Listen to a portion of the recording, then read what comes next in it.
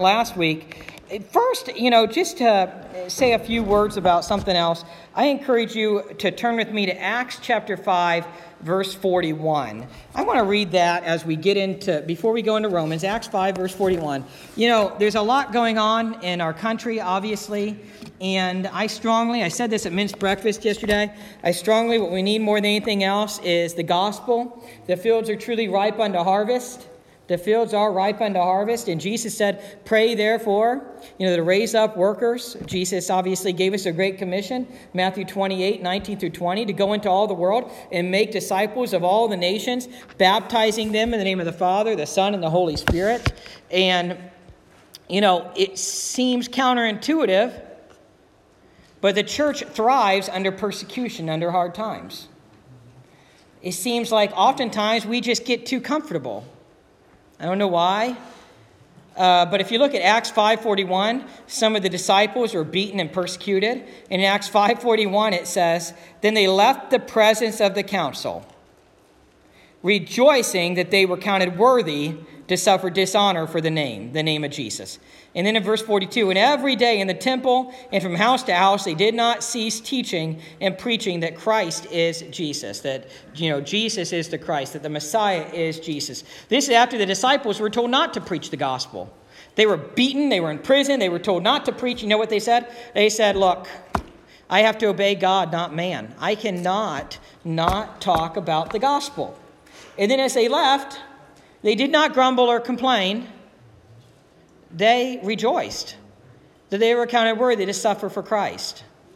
And we see that all throughout the New Testament. We see it look at the letters to the churches in Revelation 2 and 3. And if you really study the intense persecution that they were going through, our Chinese brothers and sisters are going through a lot of intense persecution right now for the gospel. And I heard a study a couple years ago that pretty soon Christians will outnumber communists, even though there's total persecution on Christians in China. In 2 Timothy chapter 3, verse 12, another passage for you to turn to or make a note of. It says in that passage, 2 Timothy 3:12, I'll just quote it. Paul says, all who want to live godly in Christ Jesus will suffer persecution. All who want to live godly in Christ Jesus will suffer persecution.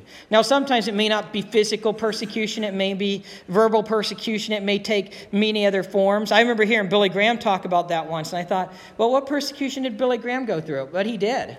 There were death threats and mockings, and he had to have security and many, many other things that Billy Graham went through for the gospel. Chuck Swindoll. James Dobson, if you think of him, actually, somebody made it outside of his office, founder of Focus on the Family. Somebody made it outside of his office with a gun, fired it in the air, and they took care of him there, and he was okay. Chuck Swindoll, similar type of situation. Many Christians have gone through persecution for the name of Christ, and we need to remember that our hope is not changed. Our hope is always supposed to be on Jesus. Hebrews 12, 1 through 2. We need to fix our eyes on Jesus, the author and perfecter of our faith, who for the joy set before him endured the cross, despising the shame, and sat down on the right hand of God. We have the same hope yesterday, today, and forever. We do not need to be discouraged. We need to pray, though. And I think, it's so easy to complain. It's so easy to be negative. But the best thing we can do is pray. And I think every time we want to complain about any leader, it could be a state rep, governor, it could be your pastor or whoever, instead of complaining, go to the Lord in prayer, because that's really what's needed, and that's really what makes a difference. I encourage you to turn to Romans chapter 1, verse 16. Romans chapter 1 and verse 16 right now. We started a message on this passage last week as I introduced the book of Romans. And I'm going to kind of continue with that today, and I'm going to focus a little bit more on this passage. Romans is, I want to say, the sixth book of the New Testament. Matthew, Mark, Luke, John, Acts, and then Romans. Matthew, Mark, Luke, John, Acts, and then Romans. Romans is the epistle the Apostle Paul wrote, the great treatise on salvation. This is all the theology of salvation. And in the book of Romans, we see Paul's passion for the gospel. His passion for the gospel. He wanted to take the gospel to Spain, I shared last week, and he wanted to use Rome as kind of a staging point. Imagine that, in the first century, taking the gospel all the way from Jerusalem to Spain. They took the gospel to the whole known world. By the way, Sometimes we experience chronological snobbery, where we think they were not as smart back then, or they didn't have the capabilities we have today. I think they were actually much smarter. And Galatians, I want to say it's chapter 4, verse 4, says at just the right time, God sent his son, born of a woman, born under the law. In the first century, most of the world spoke Greek, most of the known world, most of the Roman world, the Christian world, the Jewish world spoke Greek. The Apostle Paul was able to go with the Greek common language and take the gospel and share it. Write his letters in Greek, and most people could read them because that's what they spoke. The Roman roads were phenomenal. Some of them still exist today. The Roman postal system, do you realize that when Rome fell in about the 4th century, the postal system fell, and we did not get as good of a postal system until like the 1800s, maybe the 1700s. God sent Jesus into the world at this time where they had the ability to travel on these roads, send letters through the Roman postal system, speak in the common language of the day in Greek. And that goes back to Alexander the Great, actually, in the 4th century BC. God sent Jesus at that time. And here's the Apostle Paul, a man vehemently against the gospel, a man persecuting, killing Christians. Acts chapter 8, verse 1 says he was breathing murderous threats against the Christians. And in Acts chapter 9, God got a hold of him. God got a hold of him. God said to Paul, he blinded him, he fell down. He was traveling with the group. The group's like, what's going on? I don't see anything. The Apostle Paul's like, really, there's something. Well, he wasn't that. He was Saul then. He's like, there's something going on. They're like, I don't see anything. Think you're crazy. Well, he wasn't crazy. Jesus confronted him on the road to Damascus. He's going to kill Christians, to hunt them down. He had letters of approval to kill him. And Jesus said, Saul, Saul, why do you persecute me? He wasn't persecuting Jesus, he didn't think. He was persecuting the church. But Jesus identified with the church. The church is a bride of Christ. Paul was saved, and his name went from Saul to Paul. Saul's probably the Hebrew name, and Paul the Greek name. That's likely one reason that it switched. And God called him as a missionary to take the gospel to the Gentiles, meaning non-Jewish people groups. And he took the gospel to Corinth and all of these other areas, Galatia, Ephesus, Philippi, Colossae, all these other areas. And now he's writing from Corinth around AD 57, and he's writing to Rome. And he wants to use Rome to take the gospel to Spain. And he might have got the gospel to Spain. One way or another, the gospel did get to Spain, right? And eventually we know the gospel got all over the rest of the world. You know that it's likely that Thomas, who we might know as Doubting Thomas, got the gospel to India. It's amazing how God changed the world through these 12, and one was Judas, so 11 ordinary men. And of course, women were heavily involved as well, and God got the gospel out. It's powerful. The gospel is the truth serum that we need. It's the serum, it's the vaccine that we all need. In January of 1925, there was a city called Nome, Alaska. Nome is way far up north in Alaska. And at that point, there was a deadly outbreak of diphtheria. I never had diphtheria. I think I was vaccinated against it as a child. But the National Health Department in Washington concluded an epidemic of diphtheria is almost inevitable. And they said that meant up to 75% of the children in and around Nome could die. 75% of the children could die because of that. Well, there was a train, and the train brought a vaccine for diphtheria to a city called Nenana in Alaska. But Nenana is in Alaska, but even though it's in Alaska, it was still 640 miles from Nome. They had to, it's January 1925 in Alaska. That sounds pretty cold to me. January of 1925 in Alaska, and they have to get this vaccine from Nenana to Nome, or 75% of the children could die. So they decided to do it the Pony Express way, where they use sled dogs to take it as far as they could go and then hand off the vaccine to another group of mushers and another group, another group, another group. That was the way they used for the mail. But it usually took 25 days. 25 days. And history records that the winter of 1925 was one of the worst ever, with temperatures that plunged to 60 degrees below zero. Then the blizzard closed in around them. The only doctor in Nome said, all hope is in the hands of the dogs and their heroic mushers. Well, I had a Siberian Husky mixed dog, and they are stubborn. And apparently these probably Husky sled dogs were very persistent. Because at 5:30 in the morning on January 30th, the final musher drove his dogs and the serum, the vaccine, into the streets of a sleeping Nome. It took 20 men. It took 150 dogs to get it there. Amazingly, they made the trip in just 5.5 days. It usually took 25 days. They made it in 5.5 days with the serum needed, the healing serum needed. And by the way, what they took was the Iditarod Trail. Now, I read this in somebody's writing from Moody Radio, and they didn't come out and say, but I believe that this is what started the Iditarod competition. Anybody hear about the Iditarod competition where these sled dogs compete? But you know what? What's interesting is the Iditarod competition has become a spectator sport, right? I mean, it was started with something that was really needed. People really needed the vaccine.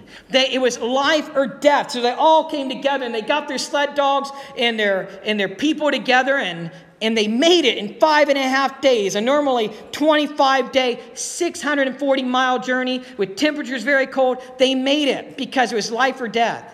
And now it's just a spectator sport. You know, it seems to me, in the writer who wrote this account, that the gospel has become a spectator sport. In the first century, the Apostle Paul knew that Jesus is the way, the truth, and the life. No one comes to the Father except by him. The Apostle Paul knew that Jesus is the answer to eternal life. Jesus is the answer to the sin problem. The Apostle Paul and all the other apostles knew that Jesus gives us a fuller life now and complete life later in eternity. Eternal life later and a fuller life now. But somewhere along the way, the cause for which Jesus died has become, well, like the Iditarod, a spectator sport. Lots of activity, but no thought about the lives at stake. But those of us who have been saved by the serum of the gospel are responsible before God to get that serum. Get that serum to those who are going to die without it. Jesus expects the driving passion of his people and his church will be the passion that kept him on the cross to seek and save the lost. That's Luke 19:10. Jesus went to the cross to seek and save the lost. In a very real sense, we hold the eternities of other people in our hands. It's like we are on the Iditarod Trail. We need to get the gospel to people. Jesus really is the hope of the world. It really is a race for life. And that's the Apostle Paul's purpose in Romans. He's trying to build up that church, teach them proper theology of salvation called soteriology. He's trying to build up that church so that they can help him take the gospel to Spain because Jesus is the way, the truth, and the life. Romans is all about the gospel. Romans is all about Paul getting the good news of our salvation out to the world. Paul wanted to spread the serum. The question is, do you? Do we? I want to reread Romans 1:16 through 17.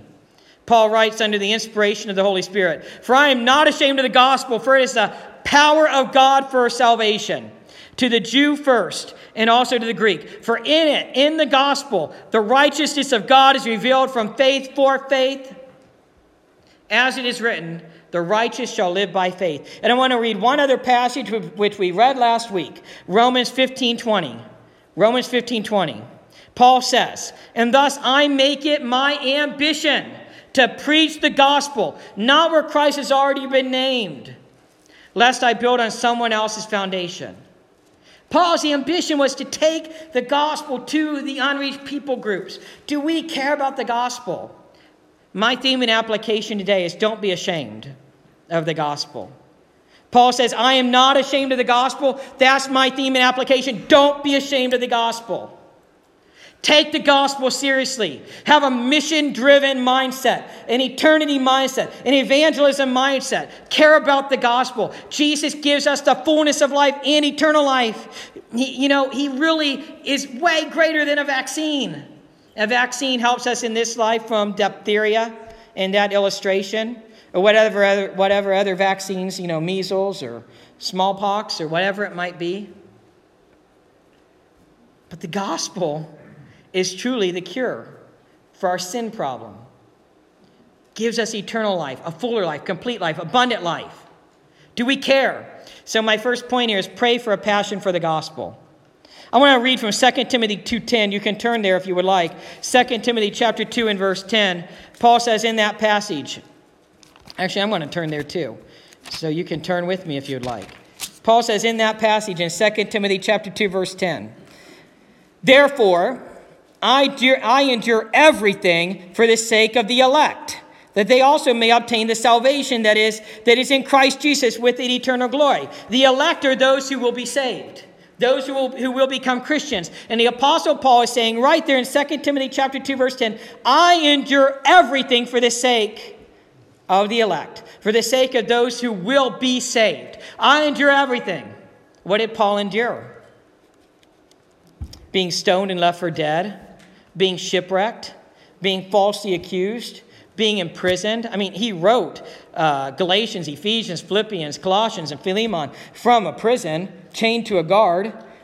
In 2 Timothy, he says he's ready to be killed, poured out like a drink offering. Later, he is beheaded around AD 67, around that time period. He endured it all because he cared about the gospel, because he wanted people to be saved. And the question is, do we care? In Romans 1, 16 through 17, turn back there if you turned away from there. Paul says he is not ashamed of the gospel. Why?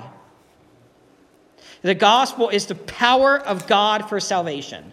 That's what he says. The gospel is the power of God for salvation. And who are saved? Paul says to the Jew first and also to the Greek. Why? Salvation is from the Jews. Salvation goes back to Abraham and later on to Jesus. Paul says also the Greeks. This was a big deal in that time period. It was a big deal. The Greeks, he's including the Romans, the Gentiles, and non-Jews here. That's a big deal that Jesus came through, the descendants of Abraham, through the Jewish history. And he went to the cross and died on the cross for our sins and rose again. And he opened salvation to everyone. To you and I here, do we care about that? Does that motivate us? Does that excite us? Does that cause us to worship? Does that cause us to share? In verse 17, Paul references, the righteous man shall live by faith. And this is a quote from Habakkuk 2:4. The righteous shall live by faith. By faith, trusting in Jesus for our salvation. Now I want to talk about these two verses with some applications for us. Let's make some applications. We're going to make this very practical, very personal, and hopefully something to pray about here. We must be eager to preach the gospel. Now, when I say preach, I really just mean share. Preach means to proclaim. You don't have to come and stand up in front of people. And when I say preach and share, it may or may not mean actually sharing a whole gospel presentation. It might be talking about how much Jesus means to your life with someone. It might be talking about where your hope is. Why are you not afraid of death? Why do you have victory in this life? Why do you have hope in this life? Why do you have comfort in this life? Why do you have the fullness of life? It might be sharing your testimony with somebody. We do need to share the gospel with words. Unless we forget, oftentimes we do, it is a sin not to share the gospel. We are commanded to share the gospel with people. But, as we've said already, many times it's become a spectator sport. We must be eager to preach the gospel. Paul says that he is not ashamed. And if we go back to look at verse 14, Romans chapter 1 and verse 14, he says that he is under obligation to preach the gospel to Greeks and barbarians, both to the wise and the foolish. Isn't that interesting? He is under obligation both to Greeks and to barbarians, to the wise and to the foolish, to preach the gospel. Barbarians would be anyone who did not speak Greek. Back in that day and age, anyone who did not speak the common language of the day, they were called barbarians. And Paul said, I am under obligation to take the gospel to them. This would be the Germanic tribes, which interestingly enough eventually conquered Rome in the 4th century. Paul was under obligation to take the gospel to them. In 1 Corinthians chapter 9, verse 16, 1 Corinthians 9:16, Paul writes, for when I preach the gospel, I cannot boast, since I am compelled to preach. Woe to me if I do not preach the gospel. Paul was compelled to share the gospel. Are you and I, are we compelled to share the gospel? Does the Holy Spirit give us this fire burning up inside? We have the fullness of life. We have the ways to eternal life, and we just have to share it. We just cannot contain ourselves. This is exciting news. Just like the Browns fans had last Sunday night, I'm sure they were texting everybody they knew. We just won our first game of the playoffs, first time in 25 years. This is good news we have to share. This is the gospel good news that we have to share. And I'm not making fun of the Browns. They deserve it, But, we think of it like good news, and we discover good news. We get a new job. Our kid gets, we have a new baby or a new grandchild or there's some special privilege. That's good news. We call people. We share it. Are we sharing the gospel? This is the best news. This is good news. It's something we're sharing. We must not be ashamed of the gospel, and I want to make this more personal. We must not be ashamed of the gospel at school. For those of you who are in school, maybe you're a teacher, maybe you're a student, maybe you're a college student, maybe you work in the schools. Don't be ashamed. A few years ago, there was a teacher at a school who was fired because he would not use a student's preferred gender pronoun. And in response, the Colson Center, John Stonestreet, who took Chuck Colson's place, said, as Christians, we have to have a theology of getting fired because those are things that are coming down the road. It happens to Christians all over the world. It happened to Christians in the 1st century, in Revelation 2 and 3, in the letters to the churches. We must not be ashamed of the gospel. We have to stand up for a biblical worldview and stand up for truth. No, we do need to do that with winsomeness and with gracefulness, full of grace and full of truth, in a very, very, very loving way, with prayer and discernment. We must not be ashamed of the gospel at work. We must not be ashamed in public. We must not be ashamed on Facebook, Instagram, Twitter, or whatever your social media, if you have any, is. And if you're not on social media, just don't even go there. I'm just kidding. We must not be ashamed at church. We must not be ashamed of the gospel at church. Now, why do I say at church? Because even churches and denominations and Christian groups are compromising the gospel. Even churches and institutions and Christian groups are compromising the Bible. Even churches, institutions, and Christian groups are compromising the biblical worldview. I shared last night, and maybe I've shared it before, one of my favorite new worship songs is called In Christ Alone. We've sung it here many, many times. A few years ago, a certain denomination group, which I won't share right now, but a certain denomination wrote Keith Getty and Stuart Townsend, who wrote that song, and they wanted to change the song, to take out of the song, the wrath of God was satisfied. And Keith Getty and Stuart Townsend said, no, that's part of the theology of the song. That in the gospel, on the cross, the wrath of God was satisfied. And so in that case, a whole denomination wanted to compromise the gospel. God poured out his wrath on his son Jesus on the cross instead of you, instead of me. That's powerful. Don't be ashamed of the gospel. We must proclaim the gospel. We must share the gospel. We must have a gospel mindset. Now, what do I mean by that? We must always be praying and thinking of opportunities to share the gospel. Get up in the morning and pray, Lord, let me testify today of the awesomeness of your presence in my life. And again, don't get overwhelmed thinking you have to start at the beginning of a gospel tract and end at the end. No, just think of opportunities to talk about Jesus to people. And it could be a testimony of how God answered your prayers. It could be a testimony of how you've observed a miracle. It could be a testimony about how Jesus is your hope. Get up in the morning and pray for those opportunities. Have a gospel mindset where we recognize, this is applying to me too, where we recognize when we go out in the public, we have a God-given mission to be evangelists. We have a God-given mission to take the gospel to people. When you walk out into public, remember that movie Sixth Sense? I saw it once, I'll never see it again. But there was a movie Sixth Sense, and the common line was the kid saying, I see dead people. But we see dead people too. Anybody without Jesus does not have spiritual life within them. They need Jesus. We must also recognize what I call the exclusivity of salvation, but the inclusivity of the gospel. What does that mean? The exclusivity of salvation and the inclusivity of the gospel. The salvation is exclusive. It's only through Jesus. The gospel is inclusive. It's open to everyone. The gospel is inclusive. Jesus' free gift of forgiveness for our sins is open to everyone. But salvation is exclusive, only through Jesus. John 3:16 through 18. I'm going to read verse 18. The one who believes in him, that's Jesus, is not judged. The one who does not believe has been judged already because he has not believed in the name of the Son of God. John 14:6, Jesus answered, I am the way and the truth and the life. No one comes to the Father except through me. Luke 9:23, it says, then he, that's Jesus, then Jesus said to them all, whoever wants to be my disciple must deny themselves and take up their cross daily and follow me. The gospel is open to everyone. It's open to everyone. But we must deny ourselves, take up our cross every day, and follow him. He calls us to make him Lord of our life. It's open to everyone, but salvation is only by Jesus. We must recognize that the gospel represents the power of God. You realize that. We must be compelled to worship our mighty Savior. Worship him every day, because in the power of God, he has saved us. In the power of God, he has set us free. We always have hope as Christians. Do you realize that? We always have hope. We must recognize that God's righteousness is revealed.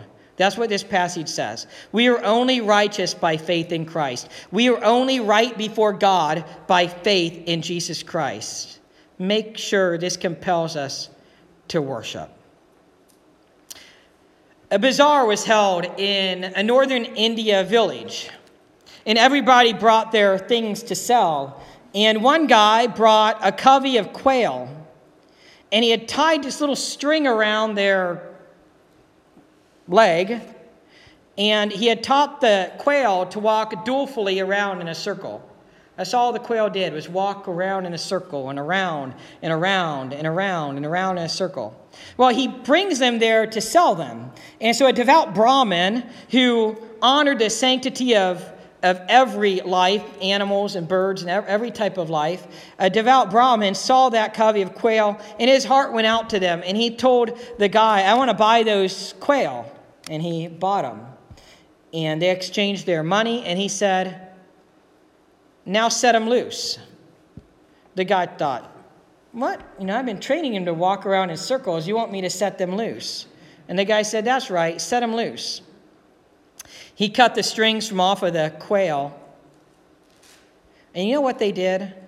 They kept walking around, right, Bobby, in a circle, the same way, dolefully around in a circle. When we are saved by Jesus, we are free. Free to live as Jesus calls us to live. Free to serve him. Free. He calls us friends, not slaves. But oftentimes we're like the quail. We keep staying in the same old habits. Jesus sets us free. He helps us conquer those habits, whether it's addictions or habits or, hurts habits or addictions, whatever they mean. Jesus helps us conquer them so that we can live in freedom. We don't have to live that way. We don't have to live as slaves anymore. Slaves to sin, slaves to unrighteousness. He sets us free. And people need Jesus. Do you see the gospel as healing serum which people need? Paul was not ashamed. He wanted to preach the gospel. He wanted to preach to those who have never heard. Let's pray right now. Dear Heavenly Father, I thank you so much for the gospel. Lord God, I pray that what you've convicted me so much of will be driven home to the people listening and watching. I pray, Lord God, that conviction of the eternal truth of the gospel and the power of the gospel will go to all those listening, and that we would all be compelled and convicted to take the gospel and share it with others, to share it, to share the gospel, to share great testimonies how you are our hope. We may be talking to somebody, Lord, today or tomorrow who are discouraged, and we can talk about how we have hope. We always have hope. Christians always have hope. Lord, you are the same yesterday, today, and forever. We always have hope. Help us to share that with other people. We may be able to share a testimony of how you've answered prayer, and hopefully, Lord God, we can get to the actual cross of how, Jesus, you saved us and you want to save others. Lord God, if there's anyone listening or anyone watching who may not be saved, may today be the day where they confess they are a sinner in need of a Savior, where they believe that you are the one and only Savior, in which they trust in you and commit to you. And they can tell you in a simple prayer, Lord Jesus, I confess I have sinned and missed your perfect standard. I believe in you, Jesus. You died on the cross for my sin and rose again. I'm trusting in you. I'm committing my life to you. Please come into my life and help me to live for you. Lord God, help us all living for you. You give us complete life, abundant life, fullness of life, and eternal life. Thank you. In Jesus' name, amen. If you have questions about God or the spiritual life, I say this almost every week. Never hesitate to ask me. I'd love to talk to you. I invite the praise team up for the closing song.